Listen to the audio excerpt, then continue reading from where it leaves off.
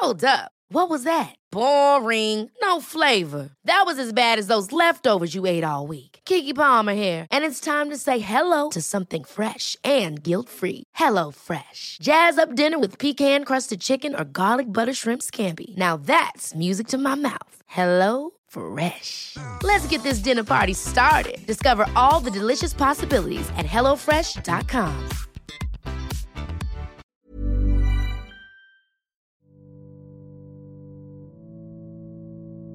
Let's start here, where I think the answer begins for everything and everybody, in the place of acknowledgement.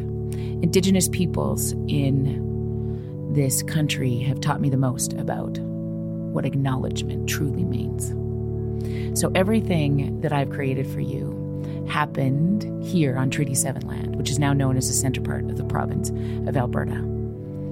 It is home to the Blackfoot Confederacy, made up of the Siksika, the Kainai, the Piikani, the Tsuut'ina First Nation, the Stoney Nakoda First Nation, and the Métis Nation Region 3. It is always my honor, my privilege mostly, to raise my babies on this land where so much sacrifice was made, and to build a community, invite a community in, talk about hard things, as we together learn and unlearn about the most important things, that we were never meant to do any of this alone.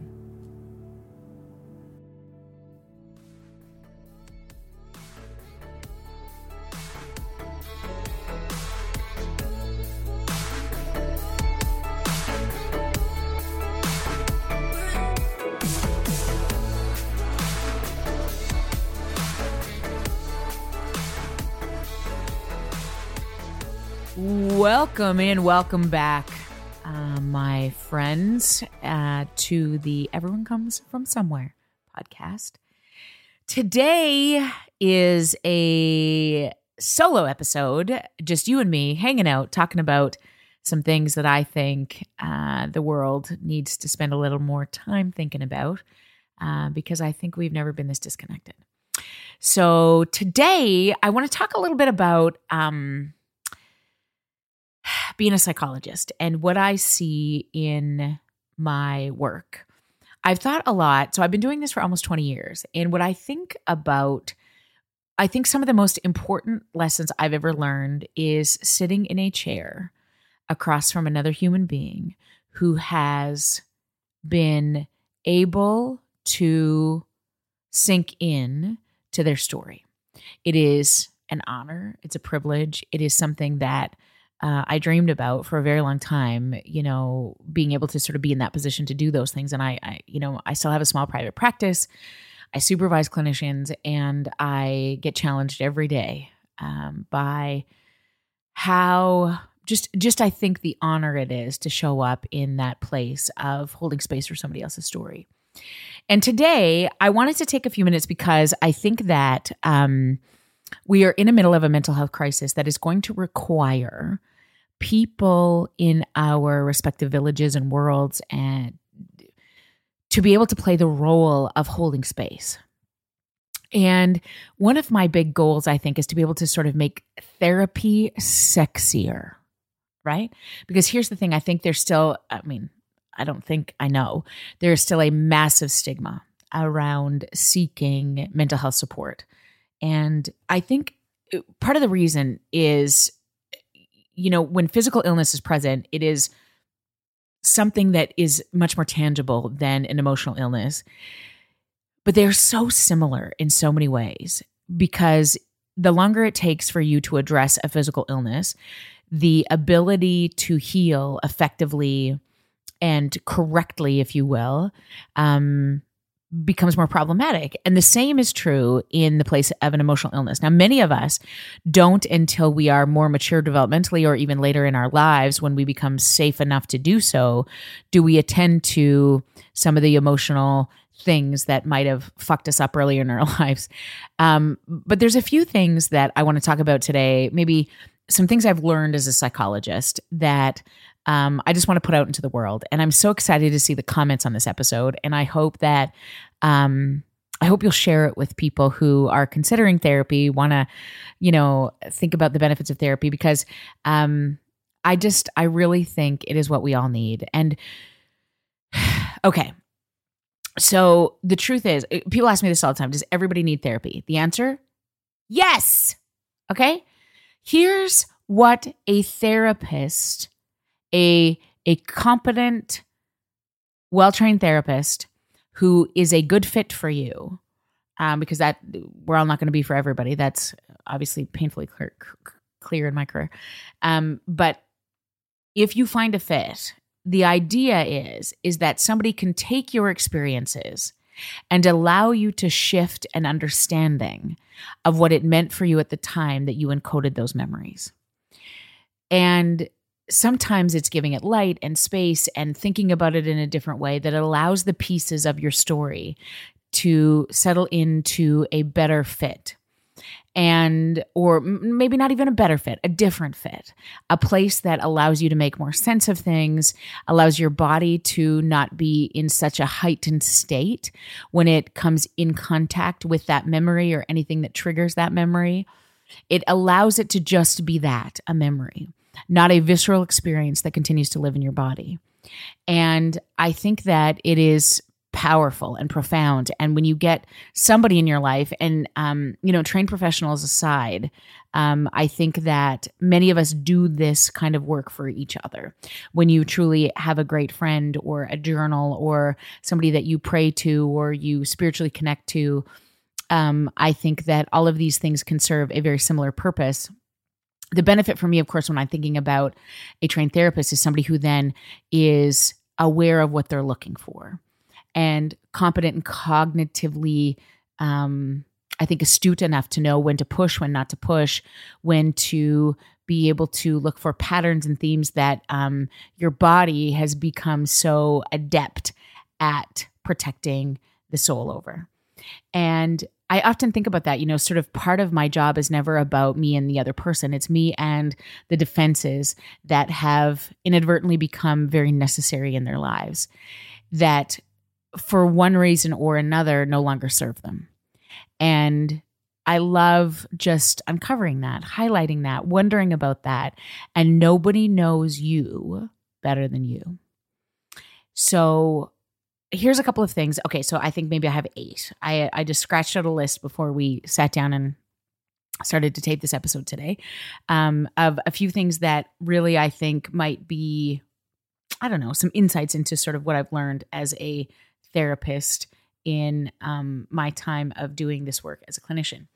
So, number 1, healing happens when you're ready for it. Now, when I typed this out, I was like, in my mind, I was so clear, like readiness is a thing.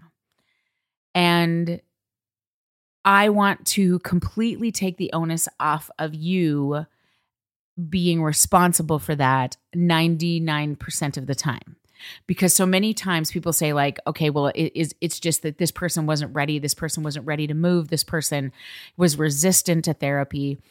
I actually think that in the presence of a trained therapist, it is our ability to identify why the blocks are there, not whether they are, because we all have them, that allows us to sort of make it safe enough to approach them, to put them down, to wonder why they got there in the first place, and to really ask the question about whether it's time for them to sort of step aside, that it might be safe enough for our soul to show itself in the world again.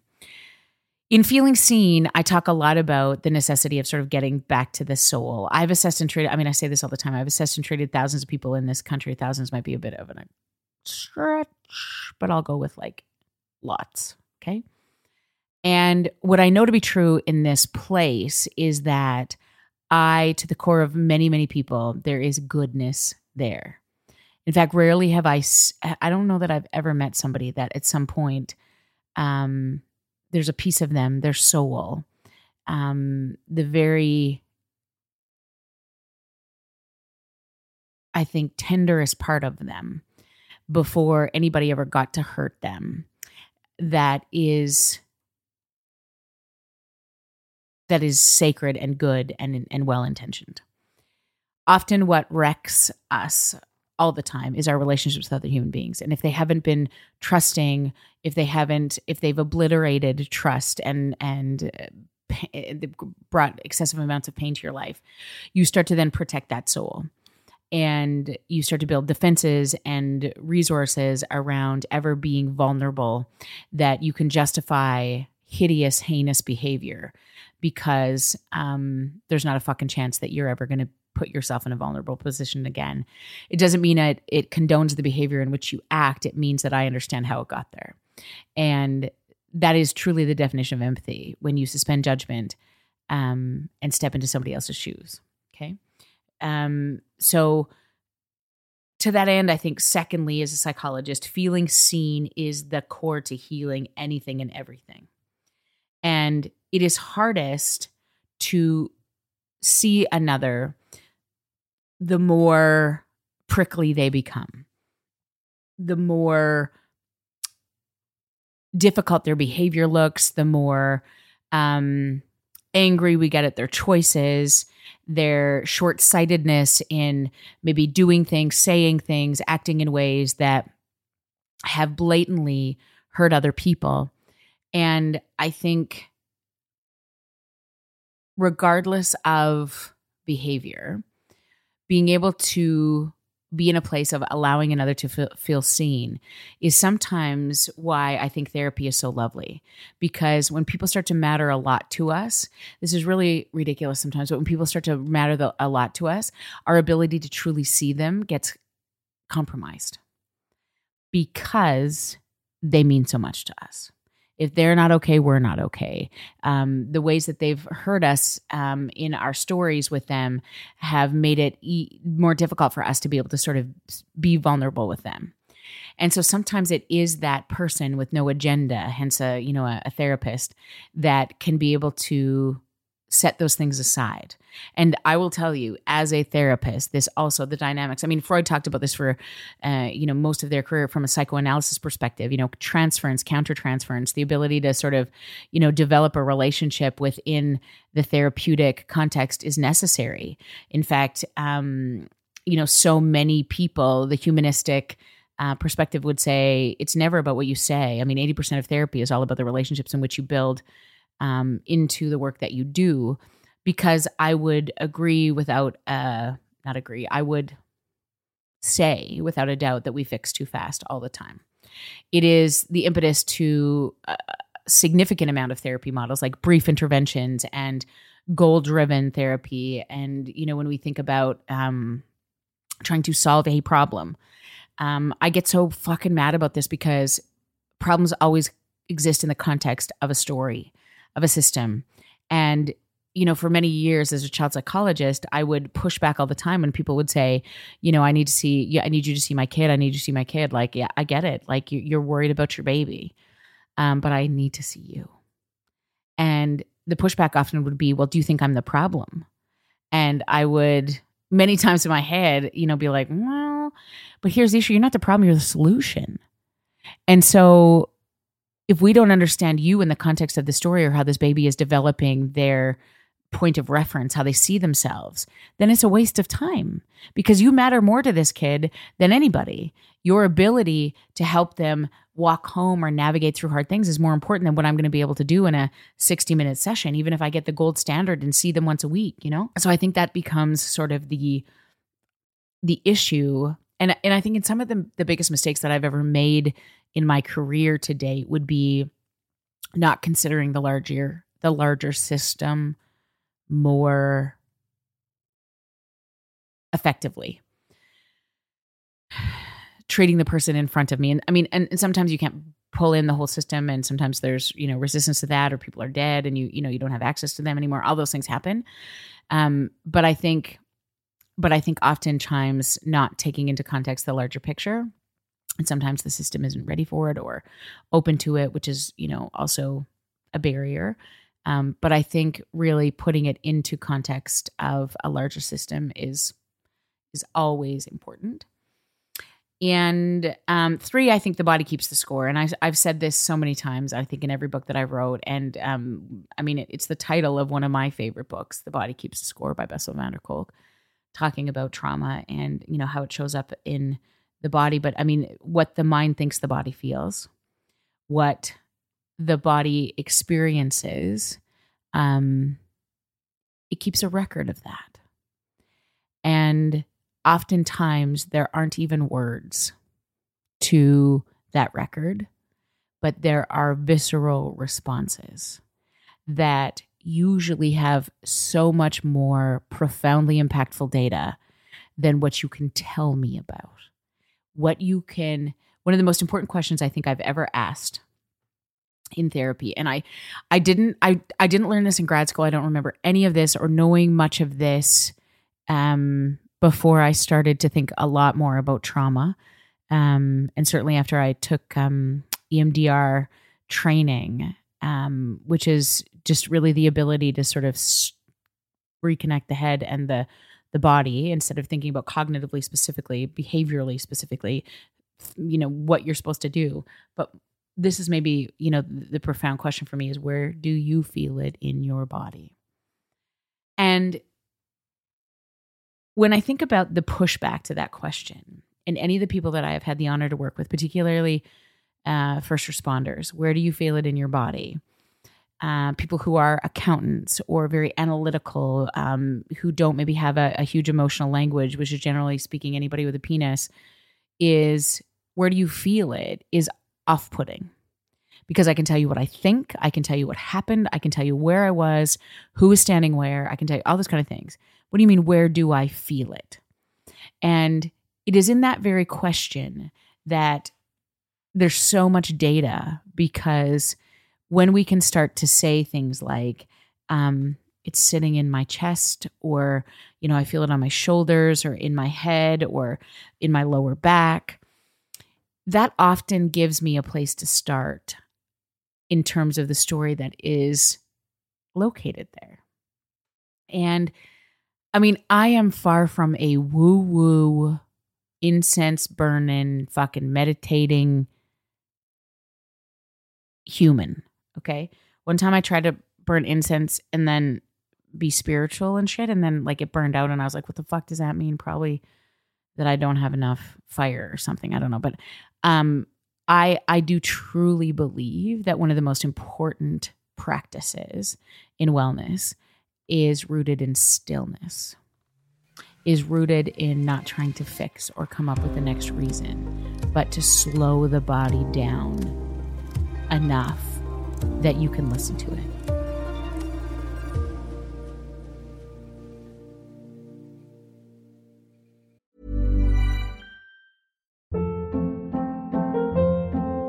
Hold up. What was that? Boring. No flavor. That was as bad as those leftovers you ate all week. Keke Palmer here, and it's time to say hello to something fresh and guilt-free. Hello Fresh. Jazz up dinner with pecan-crusted chicken or garlic butter shrimp scampi. Now that's music to my mouth. Hello Fresh. Let's get this dinner party started. Discover all the delicious possibilities at hellofresh.com.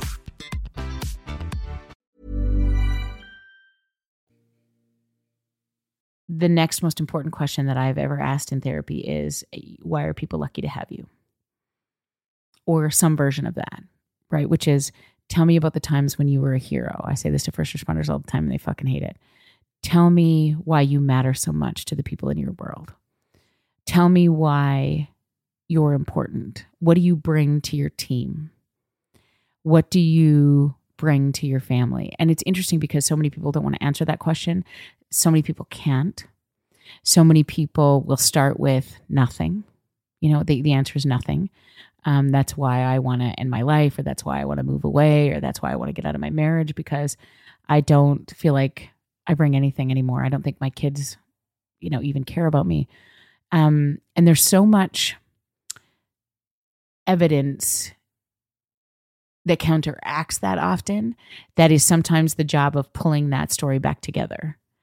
That allows us to sort of shift our perception on the world. Because if I think about people who are struggling the most in this world, I would say we get into, clinical disorders like anxiety and depression are very ego dystonic. We don't like them. We don't want to feel them. We don't want them to be a part of our bodies.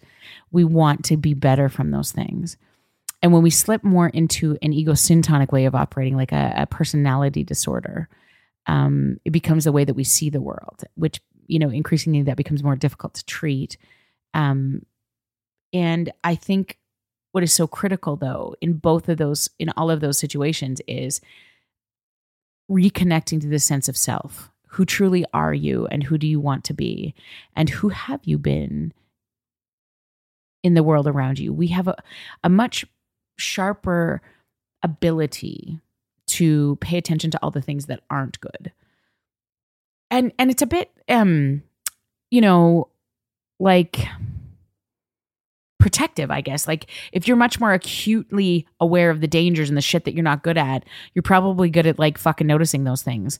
And the body has this way of like dampening all the things that you're doing well or the things that are great about you, in an effort to make sure you're not missing anything. But like, fuck you, body. What's the things that I'm really good at?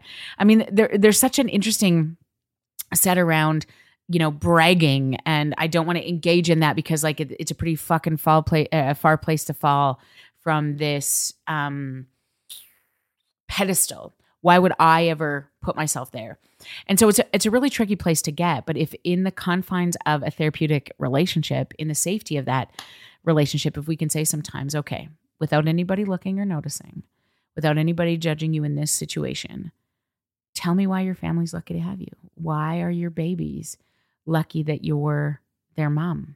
Or why are they lucky that you're their father, their parent, whatever that, however that means to you. And I think, your team, we've tried this a number of times with our team. Marty and I, asked this question sort of our team over the years, very in different ways. Why are we lucky to have you?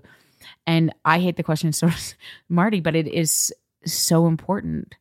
And when you have other people listening to you respond to that question, oftentimes they want to jump in and talk about it. And, but I think what's so critical is can we reconnect in any way to that part of, that sense of self-worth, and is it in there? And that question is often quite telling.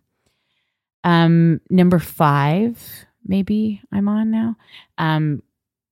I want to just talk specifically about grief real quick. Grief is necessary. It's the fucking dumbest emotion on the planet, but it is a part of the healing process. I have never seen anybody do the work, heal well, without holding a piece of grief. Either because of what happened, what didn't happen, what was lost in the experience, what wasn't seen, what got missed. And there's just such a necessary part. Like, so the definition of grief, this is Alan Wolfelt's definition, it is the universal response to loss. If you're old enough to love, you're old enough to grieve.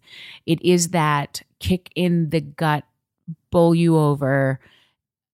It happens at the worst fucking times. Just when you think you're fine, you hear the song, you smell the ketchup chips or the campfire, and it fucking takes you out at the knees. That's grief. Grief is often a very isolating experience. It's often very unique. And it is very different than mourning. Mourning is often done in relationship with other people, and it is how you heal. There's often joy in mourning. In grief, there's often a lot of sorrow and heaviness and what we would call the more difficult emotion, which is why so many of us try to avoid it, right? It's good, it's fine, it's fine, it's fine, it's fine, it's fine, it's fine. Are you good now? Let's just plant a tree and move on. Grief, feeling it, the disappointment, the loss, the pain, seems to be necessary in healing. And not that you have to like take it on as a boulder to the gut, that it's going to roll over you and just crush your soul. It can happen in micro doses. It can happen when you are brave enough to just feel a little piece of it and then you can put it down again. It doesn't have to be the thing that knocks you over, but it does have to be. Number 6, maybe. And I would say this to anybody who's experienced trauma, which is to some degree all of us. If you are alive, feeling safe and connected is your birthright. And I don't know that people, human beings, many people who I've had the privilege to work with over the years believe that to be true or have ever known that to be true. And what keeps me up at night sometimes is thinking about how many human beings with the same heartbeat as you and me go to bed every night wondering if they matter. They are cold or hungry. Nobody has been able to hold the emotion that they had to hang on to during that day, whether, it's because somebody told them they were worthless or they didn't have enough food to eat or, whatever the deal is. Jesus, a million reasons. But I think what I try to remember so many times in this position of privilege is that if you are alive, feeling safe and connected is a birthright. And if there's anything I can do in my work, in this platform, in meeting with people, allowing them to feel that, if even for a second, can be all it takes to change and even save a life. And, oftentimes I talk about, I think in Feeling Seen, I talked a lot about, what is your why? Simon Sinek, spoke about this. Susan David is another psychologist who talked a lot about walking your why. It really does come down to purpose and passion. And, why are you on this planet? What is your legacy? All of those things are sort of interchangeable, I think, in some of that conversation. But I think it's so much about really, what is your purpose? And I think it's like, it makes so much sense to me. It gets me out of bed every single morning when I'm like, it doesn't actually take much to make a massive impact in this world. And I'm not talking about, starting a nonprofit or, raising millions of dollars for somebody or like doing something that like, gets your name on a chart or a New York Times bestseller or a TED Talk or any of those things that we sometimes measure our success by.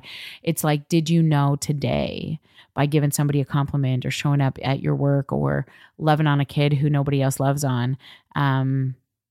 Those are the things that count. And those are the things that you will get to replay in the story of your life when you get to reflect in and on your time on this planet. So I think if you're alive, feeling safe and connected is a birthright. And if you are in a position of privilege, you have the ability to give that away every day. And that's what gets me up every morning. Number 6, maybe, negative core beliefs are within all of us. So this is the work that, when I really think about, some of the conversation around, EMDR, trauma stuff, really taking a look at negative core beliefs. What do you believe about yourself to be true? Everybody, every single human has a belief of some sort, some way more than others, that to the core of them, they believe, they're not worthy or they're too much, they're not enough, they're weak. And so much of this sometimes comes down to just sort of exploring what that's about. What do you believe to be true about you? And I think one of the funnest things I've learned as a psychologist is really that you can't judge or predict or tell somebody's negative core belief based on how they show up in the world. So sometimes the saddest, most, dysthymic or flat people, you make assumptions about their core beliefs. Sometimes the more, the most successful, charismatic human beings, you make assessments about their core beliefs. But when you ask somebody really about the story of them, where did you come from? Right? Hence the name of this podcast. Yeah. Where did you come from? Tell me your story. It is so interesting to hear about what we all have as our core self-beliefs. And taking a look at that, how you truly see yourself as showing up in the world is so profoundly telling. And we all have it. Right? There's, so I guess that sort of circles back to this question. Does everybody need therapy? Yeah. And not because you're messed up or fucked up or you've had lots of trauma or you haven't had lots of trauma. It's like we all sort of along the way have defaulted to not necessarily seeing ourselves in the best light. And you don't deserve that. Life is a bit too short for staying in that place for too long, or to not examining that every once in a while, and understanding, the ways in which you could be or should be better in that way. Or not should be better in that way, should be free of those stories that start to pile up over time. So I think that, for me, those are a few things that over the years have become the things that, show up in this place of therapy. And I think that some of the bravest people, I'll tell you a story about, one time, of course, this is to protect the identity of many people I've seen over the years. This is usually a mashup of stories, but I'll tell you, I remember a number of times where I would have people, some of my favorite people are those who took a risk and entered into the therapeutic relationship, right? That they would come all dressed up in their finest clothes, big long collars, cowboy boots, come in through the door, be very ready for the therapy session, and be nervous as fuck. I don't know what to say. I don't know what to think. I don't know, what do you need from me? Where are we going to start? I think one of the things we think a lot about in therapy is that you need to have all the answers, that you need to be prepared with all the stories, that something either really big has had to happen to you, or you need to be clear about the reasons why you're fucked up. None of those things are true, right? I would say one of the best questions that sort of happen in a first session sounds a little bit like, I'm so glad you're here today. Just about knocked my computer off. I'm so glad you're here today. Can I get you coffee? And tell me about you. Tell me about where you came from. And tell me about what's on your mind today. Tell me about the things that are heaviest on your heart. And you can start anywhere. There's no direct line to getting it right off the gate. I've never sat in a session where we're both like, okay, well, fuck, I don't know what else we're going to talk about here. No, don't worry about it. We got you. Okay. And if it doesn't feel like it's a good fit, if it doesn't feel like they got you, then that's okay too. I often think about this. I heard this early in my career. We spend more time looking for a car, buying a new car, than we do looking for somebody who we can trust our story with. And it's okay if it doesn't. It's a big shot. I often feel the pressure of this as a therapist when somebody comes to me for the first time, or they say, I've been through a number of therapists and, they never get it right, or, whatever. It's also okay for you to give yourself some grace of 2 or 3 times, trying to figure out somebody who can really help you make sense of your story. And I think, here's the point, is that all of us therapists have our own stories too. And sometimes those of us, some of us have done our work, some of us have done a lot of work, some of us have done very little work. And you'll know that too. You get to be the boss of that as well, right? So suffice that to say, this is a episode in which I want to tell you that if you have considered taking the risk in this world of doing therapy, trying out the therapy on for size, it rarely is a thing you finish. It will be necessary every once in a while to check in my opinion, I think in the course of my life, how many therapists have I seen? 8? 9, if I were to really count them. And every season, there are common threads, of course, because my origin story doesn't change. But I've learned new things about, my parents, my relationship to my brother, and then my sister, and, what it means when I was a person who was dating, or a person who was married, what it meant when I was a wife or a mother, as somebody who then gets ill and needs other people to care for them, who fucks up as a parent. All of those seasons bring up different parts of our story. And so I kind of it makes me laugh sometimes when people are like, yeah, no, I went to therapy years ago and I did the work. Okay, cool. So being able to have somewhere to put it, I think, throughout your life and having moments where you can sort of reflect on and expand on those things means it'll come and go. You're never going to get it right all the time, but being able to sort of on purpose take stock on some of those, stories that you tell yourself about how the world works and how you show up in it.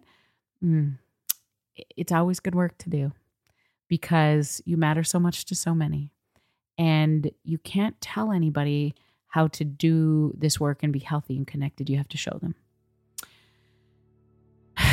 So friends, I'm going to now make another appointment with my therapist, my psychologist this week. That's my new plan. And I'm just so glad you're here, as always. I would love to know what you think about today's episode. I would love you to share it. And I will see you right back here again, I hope, really soon.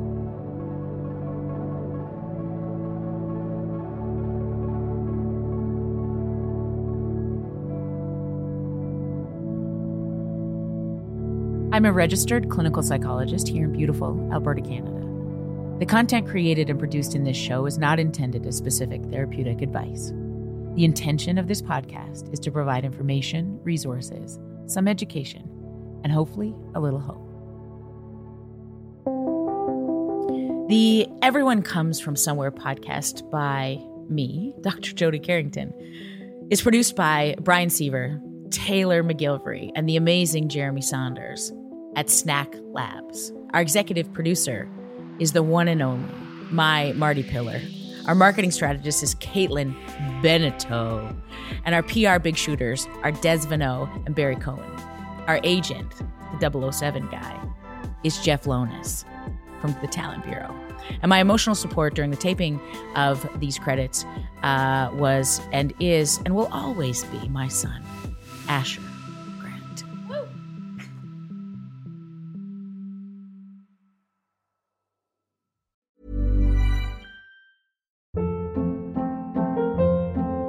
Hold up. What was that? Boring. No flavor. That was as bad as those leftovers you ate all week. Keke Palmer here. And it's time to say hello to something fresh and guilt-free. Hello Fresh. Jazz up dinner with pecan-crusted chicken or garlic butter shrimp scampi. Now that's music to my mouth. Hello Fresh. Let's get this dinner party started. Discover all the delicious possibilities at HelloFresh.com.